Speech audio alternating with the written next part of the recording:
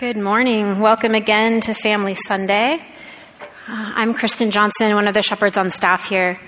As a kid, spiritual gifts were a little mysterious and kind of great. I understood they had nothing to do with birthday or Christmas gifts, but how you received one was less clear to me. I knew about spiritual gift tests or inventories where you filled out a paper and discovered your gift. I was not super impressed with the idea of taking a test to get a gift that was not a toy. But as I got older, the mystery did not become much clearer. I took those spiritual gift inventories, and depending on my own answers, I could have a lot of gifts or no gifts. Who was I to quantify how much faith I had? And did I really have the gift of service, or was I just good at doing what I was asked? It was muddy. And I often thought, I don't have any of those gifts. And I'm not even sure they're gifts. Why not call them chores or responsibilities? Because they sound hard and not very fun. I was confused about spiritual gifts, not just as a kid, even as an adult. And some of you probably feel the same way, whether you're a fourth grader or a 40-year-old or an 80-year-old. Today's text is often used with a few other passages to create a list of spiritual gifts. And we are careful to say that the list is not comprehensive, and you could have a gift that is not listed in the Bible. That's all true. But we focus a lot on the lists. So I have good news. The main point of today's passage is not about spiritual gifts.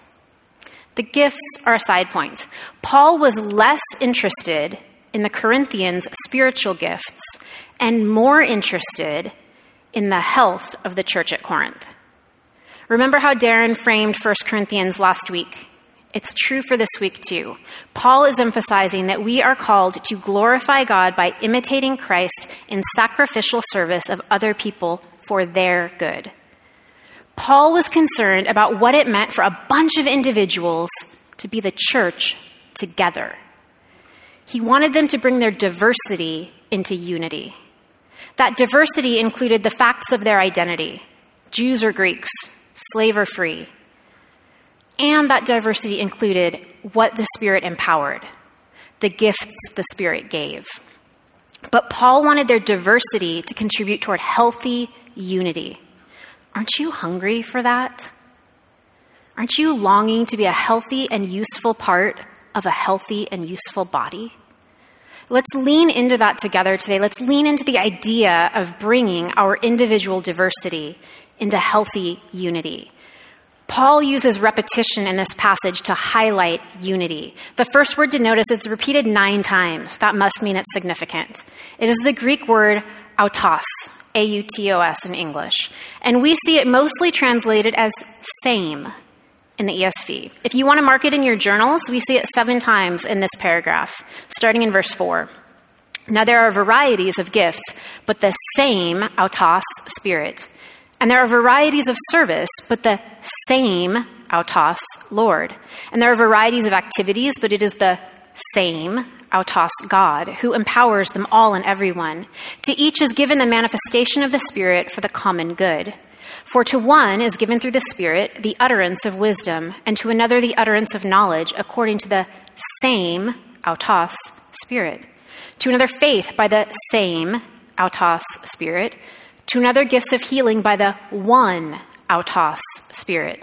To another the working of miracles. To another prophecy. To another the ability to distinguish between spirits. To another various kinds of tongues. To another the interpretation of tongues. All these are empowered by one and the same autos, Spirit, who apportions to each one individually as he wills. Autos comes up again in verse 18, where the ESV translates it, each one of them, autos. And in verse 25, the same autos care for one another. But let's stay in verses 4 through 11 right now. Same Spirit, same Lord, same God, same Spirit, one Spirit, same Spirit. Do you think Paul might have been trying to get the Corinthians to notice something about God? In verses 4 through 6, Paul highlights the Trinity. Now, there are varieties of gifts, but the same Spirit, and there are varieties of service, but the same Lord, and there are varieties of activities, but it is the same God who empowers them all in everyone. Spirit is the Holy Spirit, Lord is the shorthand way of saying Lord Jesus, and God is the Father. And what is the Trinity doing in these verses? God is empowering the gifts or service or activities within the believers in Corinth. Throughout this paragraph, the emphasis is on the same Spirit who is in each believer and empowering each follower of Jesus to exercise the gifts God gives. The actual gifts, which do vary, are not the point. The point is the Spirit. There is unity in the sameness of the Spirit that each of them and each of us receive within us when we say yes to Jesus and submit our lives to him. There is unity in the sameness in the way the Spirit works in each of us.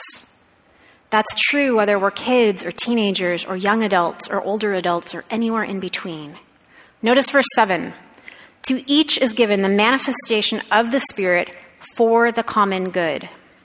What unifies us is that we each, regardless of age or stage of life, are given the same Spirit. And for what purpose? The common good. The entire passage hinges on us grasping this. And we need to internalize it and allow it to transform the way we live. You ready? I was not given the Spirit or any gift from him for my own good. Neither were you. This is not about me or you. It's about us. God seals us as individuals with the Holy Spirit when we each profess faith in Jesus. Listen to Ephesians 1:13. In Jesus, you also, when you heard the word of truth, the gospel of your salvation, and believed in him, were sealed with the promised Holy Spirit. God gives us each the Spirit, and 1 Corinthians tells us the Spirit's presence and gifting is for our common good. When we individually commit ourselves to Jesus, we change our personal status in relationship with Jesus, and we receive the Holy Spirit, and we become an adopted child of God. That all happens. And we also become a member of the family of God, the body of Christ. I become a part of us. You become a part of us.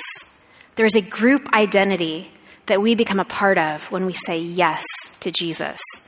As an aside, that's one of the reasons that we have church membership here. It is an affirmation that being a follower of Jesus makes us a member of God's family. And one way we can demonstrate that is by committing to a specific body of believers. Church membership is saying, I am family with this specific group of Jesus followers, and we are going to use our gifts together. It's so valuable. The Spirit's presence and the gifts that he gives are for the common good of the church. Paul goes on to list some of what the Spirit gives to individual believers for the church's common good. These are not gifts to puff up any individual or even for their own benefit.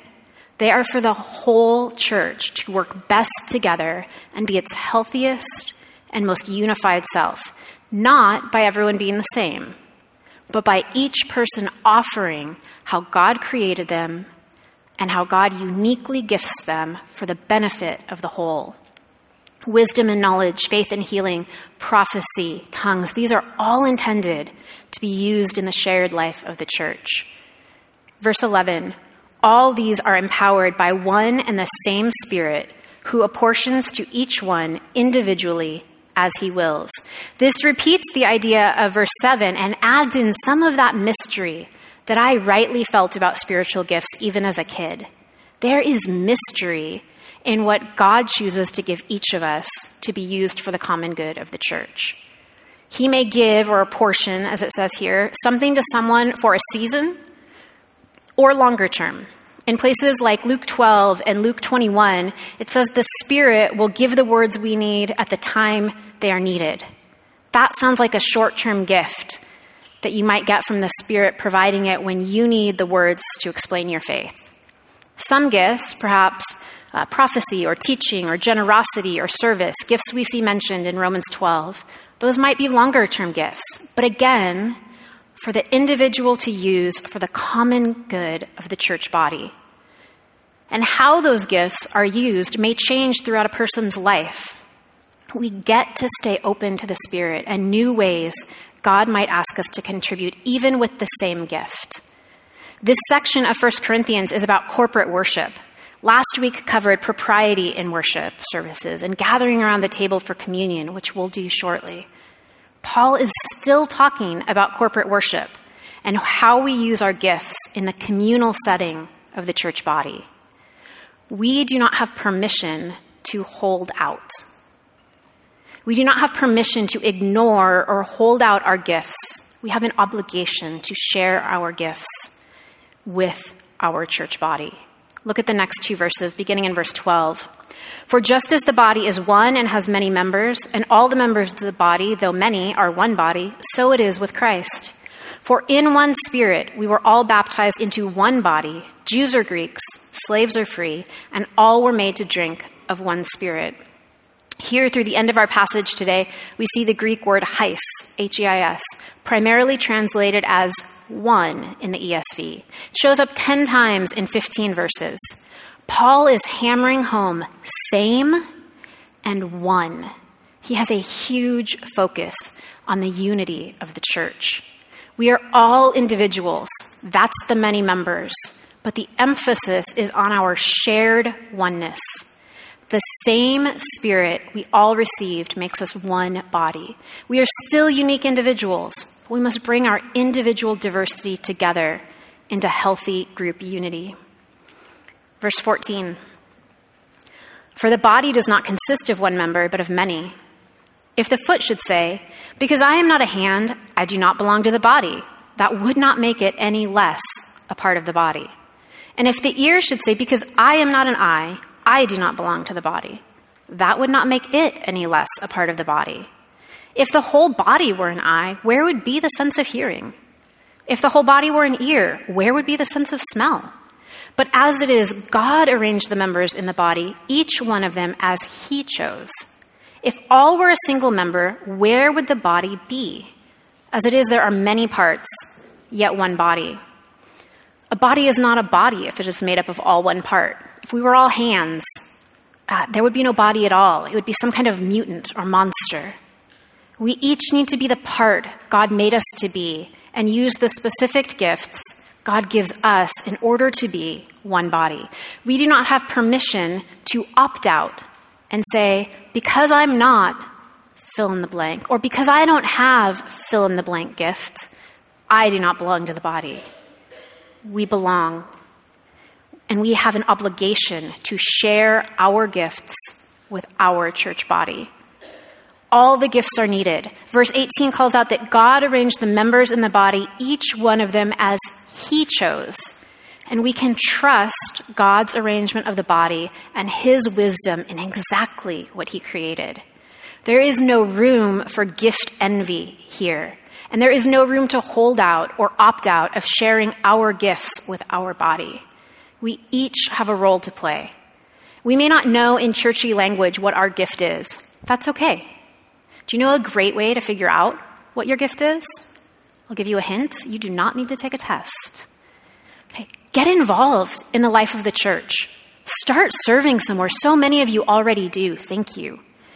But if you don't, if you go through the process to serve here, that includes having a conversation with our shepherd of volunteers who is incredible at listening to your interests and passions, which, spoiler, may be part of your gifting, and then helping to place you in a service opportunity that aligns with how God made you. That might be part of how you identify your gift. Or sometimes by stepping up, even in non-official serving capacities, because that's outside of some people's realm, right? People sometimes point out ways that you're gifted. If you are one of those people who manages to strike up a conversation with somebody and listen really well and follow up with them later, somebody might notice and point out, you might have the gift of mercy in that. If you are one of the ones who goes around and picks up all the leftover communion cups, not because you have to, but just because you see them. Or if you stick around after an event and help tear down sound equipment, someone might comment on your gift of service, and you might not notice those things because to you, it's just what you do or who you are. My grandma had the gift of hospitality. She could talk to anyone, anywhere, and make them feel known, loved, and at home. She did that in the grocery store, the airport, and the church. And to her, it was no big deal. It was not an effort to make people feel at ease. It was who she was. And it's not like one day she was just keeping to herself and then she was gifted by the Spirit and she started inviting strangers to dinner. Like that's not how that worked. She was a friendly, welcoming person before she ever met Jesus as a middle-aged woman. But as a Jesus follower, the Spirit used her natural friendliness in a gifted way for the common good of the body of Christ. She was gifted at noticing the person no one was noticing, including them, and making them feel at home. She was not paid to do that. It was not a formal role in the church. She did it because she loved Jesus and she loved people. And my grandma jumped in and did things outside her gifting. Having the gift of hospitality did not give her an excuse to not be generous or serve or have mercy in other ways. Sometimes we all stretch beyond our gifts. When there's a need, we may not be gifted to meet it, but we may still have a responsibility to step up. There are lots of times when, for the common good of the church body, we contribute beyond our gifting. That's being a part of a family. Sometimes you take out the trash because the trash needs to be emptied, or you throw a party because there is a reason to celebrate, and that has nothing to do with your spiritual gift. You do it in your own family, and we get to do it in the church family too. But how great is it when we all bring our diverse gifts together and allow individuals to flourish in using their gifts for the good of the whole church? If we all had the gift of hospitality and no one had the gift of administration, we would be a mess. It might be fun, and people might feel very included, but details would be missed. We would have a detrimental lack. We need the diversity of all our gifts being used in coordination with one another. That's a healthy body. When a body has an injury, it has to compensate. If you sprain your ankle, you might limp. That's a compensation. But what happens as you limp? You take some of the pressure off your ankle, which is helpful for your ankle, but you can mess up your back if you limp too long, compensating for your ankle. That happens in the church too. When one part of the body is injured or absent, or when people hold out or opt out, it forces other parts to compensate. If everyone with the gift of generosity opts out of using their gift, other people have to step up and compensate. And that's okay in the short term. We can limp in that way for a little while. It is good for all of us to be generous. But ultimately, it leads to an unhealthy body when one part is not using their gift. If I stop operating out of my gift to cover for someone else who's not using their gift, that might help us for a while, depending on their gift. But eventually, the body is going to suffer. I'm not fulfilling their part the way the gifted person could. And I'm not using my own gift the best way possible for the benefit of the body. So why would anyone not use their gift? There are many reasons, ranging from ignorance of our gifting to selfishness and everything in between, that can cause us to hold out or opt out. But Paul actually points to a reason we do not talk a lot about in the church. Verse 21, "The eye cannot say to the hand, 'I have no need of you,' nor again the head to the feet, 'I have no need of you.'" Family, we damage our own body far too often and far too seriously by telling our own brothers and sisters, "I have no need of you." Now, we may not say those exact words, but the message comes through loud and clear. When we cling to our preferences, we tell others with different preferences, I have no need of you. When we isolate with others in our age group, we say to those younger and older, I have no need of you. When we only interact with those people that are like us, whether that be our hobby, our life stage, our positions on secondary issues of theology, whenever we do that, whenever we say to those we've deemed not like us, I have no need of you. When we are wired or even gifted to get things done and see things with a yes or no view, we may be saying to those who may be artists or dreamers or questioners, I have no need of you. We mutilate our own body in the process. To those of you who have heard the words, I have no need of you, we have wronged you. Thank you for still being here. We need you. I need you. I've heard those words too. They've been said to me and they've been said about me, and I'm still here. This is my family. This is where I have been called to use my gifts. I am all in here, and I need you to be all in here too. We need one another. We are one body. We do not have permission to cut out a brother or sister and say, I have no need of you. We have an obligation to let others share their gifts with our church body.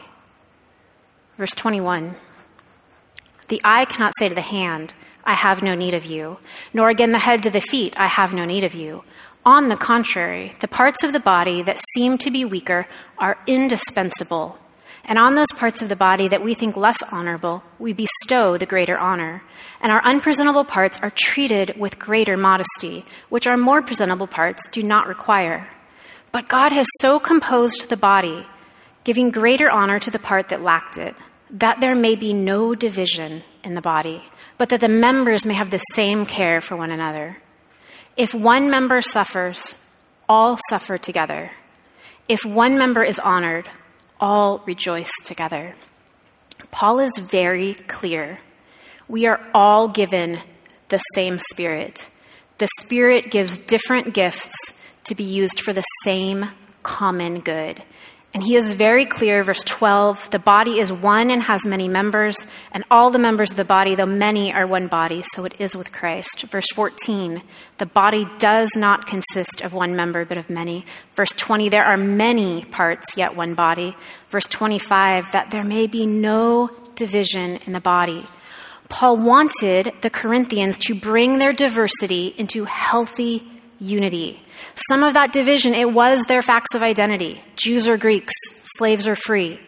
And some of that diversity was Spirit-empowered. But Paul wanted all their diversity to contribute toward healthy unity. Each person mattered. And there were no qualifiers of age or gender or location of usage for the gifts the Spirit gave. Each follower of Jesus in Corinth was given the same Spirit, who gave gifts as he chose for his purposes, for the common good of the whole body. Fullerton Free, God wants no less for us. Our body does not consist of one member, but of many. We have many parts, yet one body. We cannot function with division in the body.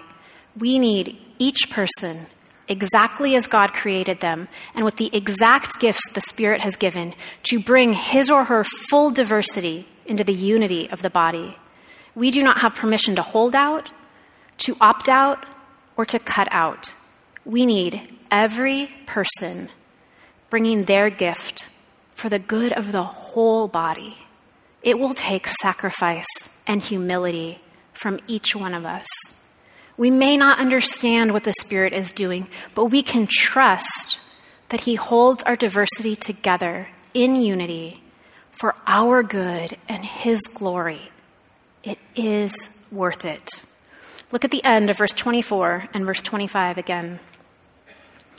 But God has so composed the body, giving greater honor to the part that lacked it, that there may be no division in the body, but that the members may have the same care for one another. What is the solution to division? Care for one another. When we care for one another, it is incompatible to say, I have no need of you. When we care for one another, it removes the motivation to envy or denigrate the gift of another. When we care for one another, we lean in together. We do not hold out or opt out or cut out.